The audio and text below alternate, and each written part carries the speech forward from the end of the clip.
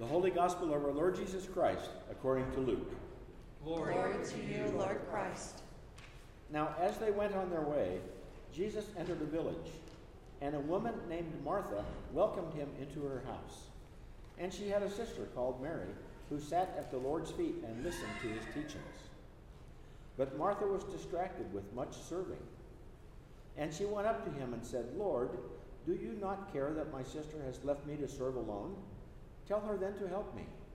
But the Lord answered her, "Martha, Martha, you are anxious and troubled about many things, but one thing is necessary. Mary has chosen the good portion, which will not be taken from her." This is the gospel of the Lord. Praise to you, Lord Christ. Please be seated.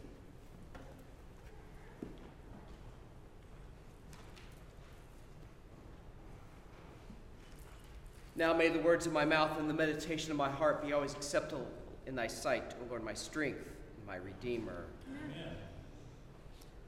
So here we are once again in Luke on this wilderness journey from Galilee to Jerusalem.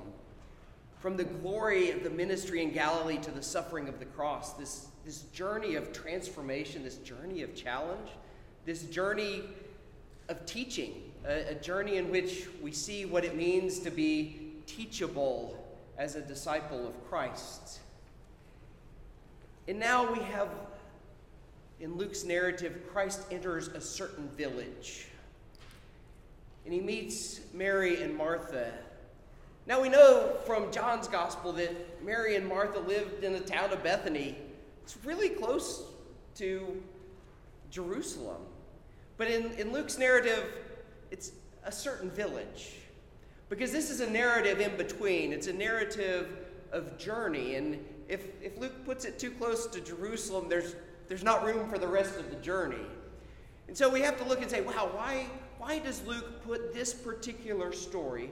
Because Luke's arranged his gospel to tell the story of transformation, not to tell the story chronologically. So we have to ask, why is Luke putting this particular story in this particular place along this journey? And so we need to look at where we've come from. So Jesus has foretold his death. He's told the disciples, the Son of Man must go to Jerusalem and suffer and die, and on the third day be raised. And then he sets his face to Jerusalem. The disciples face rejection in Samaria. They want to call down fire, and Jesus says, "No, that's not what we're doing here." Some people come and want to be his disciples, and Jesus says, "It's really hard if you're going to follow."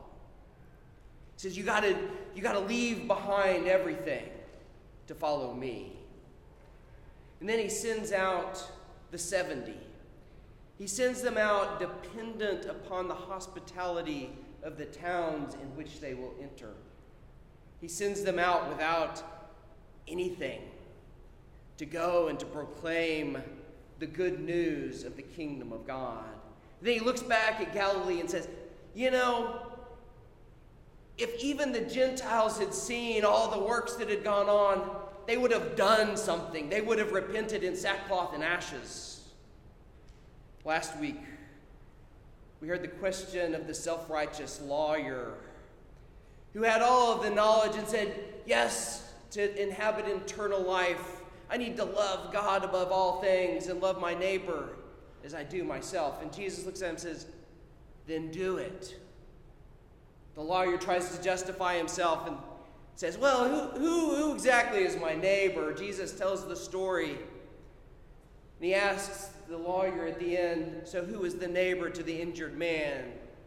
The lawyer says, the one who did mercy. Jesus says, go and do that. And now we come to this place with Mary and Martha.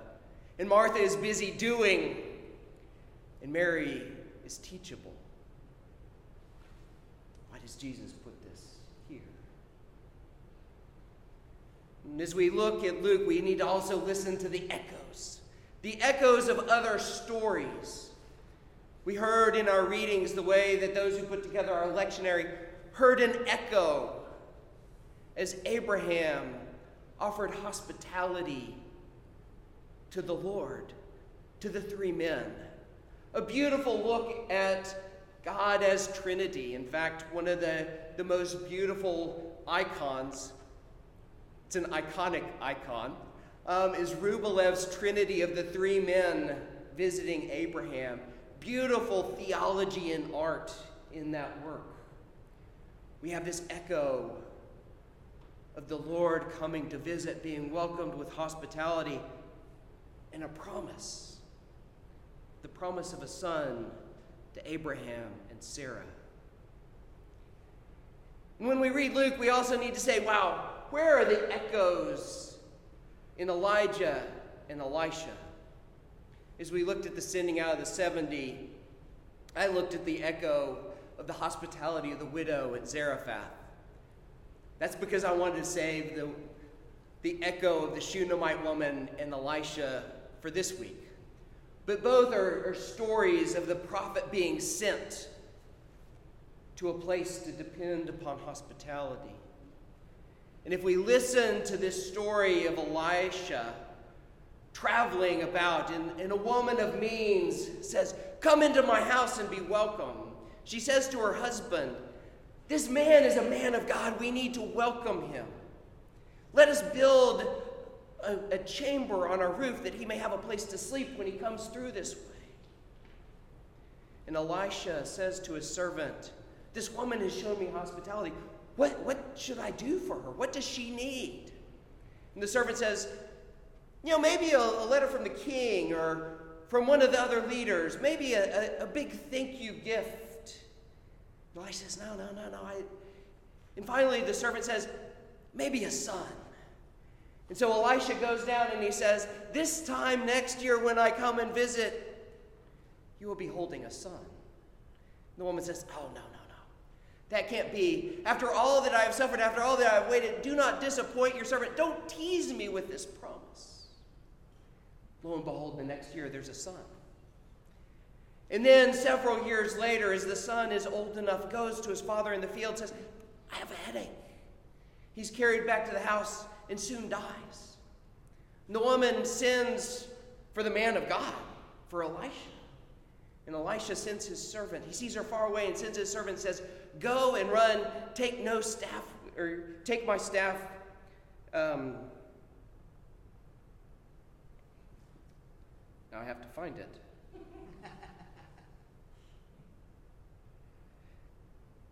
He says, she comes. When the man of God saw her coming, he said to Gehazi, his servant, "Look, there is the Shunammite woman. Run at once to meet her and say to her, 'Is all well with you? Is all well with your husband? Is all well with your child?' And she answered, 'All is well.'" And then she comes to the mountain of God and says, "My son is dead." And then Elisha says to his servant, "Tie up your garments about you. Take my staff in your hand and go. If you meet anyone on the road, do not greet him. And if anyone greets you, do not reply." This sounds very much like the instructions to the 70. This urgency of going to do the work of the kingdom. And the servant sets the staff of Elisha on the young boy and knows that he's dead. And Elisha comes and prays, and the young man is raised from the dead. We know the story of Mary and Martha and Lazarus, the brother who is raised from the dead. So we see these echoes in the stories that everyone knows. Everyone that has grown up in this community of Torah and teaching knows these stories. They're as common as little kids who run eventually fall down. And they know the story that comes right before the Shunammite woman.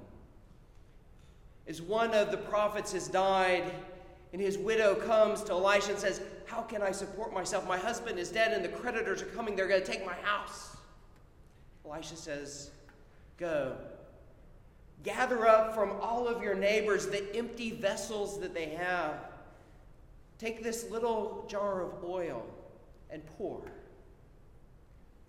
In all of the vessels from all of the neighbors, she pours into, and she tells her son, go and get more. Go and get more vessels. He says, there aren't any more vessels in the whole town. And then the oil stops. There are vessels to be filled. So now we come back to Mary and Martha in this certain place, and really in this specific place in Luke's narrative, and we ask, why is this put here? And if we look back at the fullness of Torah in the way of the wisdom tradition, what we have are statements that are true and true almost all of the time, but they're not all the way true. They don't contain the fullness. And so we see things like God blesses those who are righteous and curses those who are evil. Good things happen to good people and bad things happen to bad people. And that's true most of the time. But if we hold too far to that, we get out of balance. And we start to say, wow, something bad happened. You must be a bad person. And so we have places of correction in the canon of Scripture. In this case, Job is the corrective to going too far. Job, the righteous man, has bad things happen to him. And all of his friends come and they say, you must have done something bad. And he hasn't. And so when we hold too much to one part of Scripture, when we get out of balance in our reading, God in his graciousness provides balance somewhere else. So as Jesus sets his face to Jerusalem, we have all of these stories about doing. Go and do, go and do, go and do. Go and proclaim, go and receive hospitality, go and do mercy. And now we come to this house of Martha and Mary. And Martha is busy about doing. She is very busy about doing all of those things in hospitality that would have been expected. And there's Mary, just sitting there at the feet of Jesus. And Martha says, Lord, can't you see this? She's not doing. And Jesus very gently turns and says, oh, Martha, Martha, you are worried and anxious about many things, but there is one thing needful. Mary has chosen the better portion, and it will not be taken away from her. Now I know you're waiting for the answers, but I'm not going to give you the answers. See, that's part of the beauty of this passage of Scripture. Luke invites us into this certain village. He knows the name, we know the name, but he doesn't tell us the name. He says, and we come into this story of these two women, and Jesus gives the answer, and yet there's enough openness that we can see ourselves into this story. For several weeks, in our Wednesday night groups, we've walked through this process of imagining ourselves into Scripture, of reading and allowing the Holy Spirit to guide us into the place of certain people. And this is a beautiful place to do that, to say, wow, if I'm Martha, and all of these guests have come into my house, and I'm busy about things, and I look over and I see Mary, what stirs in my heart? Perhaps there's this root of bitterness or envy that I have for people who can sit still at the feet of the Lord and not worry about the dishes. Perhaps there's a bit of comparison in me. Well, this is one village and one house among many that the Lord is coming to. I really want it to be the best. And I'm worried and anxious about the things of comparison. Perhaps I might even look, and as I sit in the seat of Martha, or really, Martha doesn't sit. If I stand in the shoes of Martha, do I recognize this idolatry of performance? If I do all the right things in all the right ways, then perhaps I will be enough and I will be loved.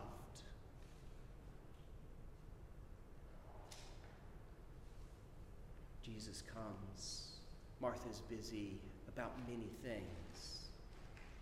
And Martha looks to Mary and sees something. What do you see in your heart? And then we have Mary. Mary in gentleness, sitting at the feet of Jesus, choosing the better portion. Perhaps as we sit in stillness with Mary, we hear the invitation to the gentleness of contemplation. The other part of this process is to take the questions that we have, to take those questions into conversation, into prayerful conversation with Jesus, with the Holy Spirit, with Mary, with Martha, with Luke, maybe even Abraham and Sarah, whoever the Lord places in front of you, and take it into conversation and ask those questions. And to prayerfully ask, what is the one thing that is necessary? As we sit, and Jesus has said to Martha, you're worried and anxious about many things. One thing is necessary. I could tell you what my one necessary thing is.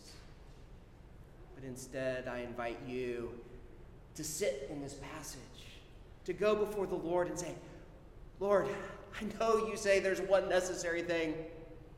What is it? May I be humble enough to be teachable as to what that one necessary thing is for me. Perhaps we ask the question, what is this better portion? And why is this better portion better? Lord, can I have this better portion? I invite you to take that question into your prayer as well. To be humble enough for the Lord to say, this is the better portion. Choose and it will not be taken away.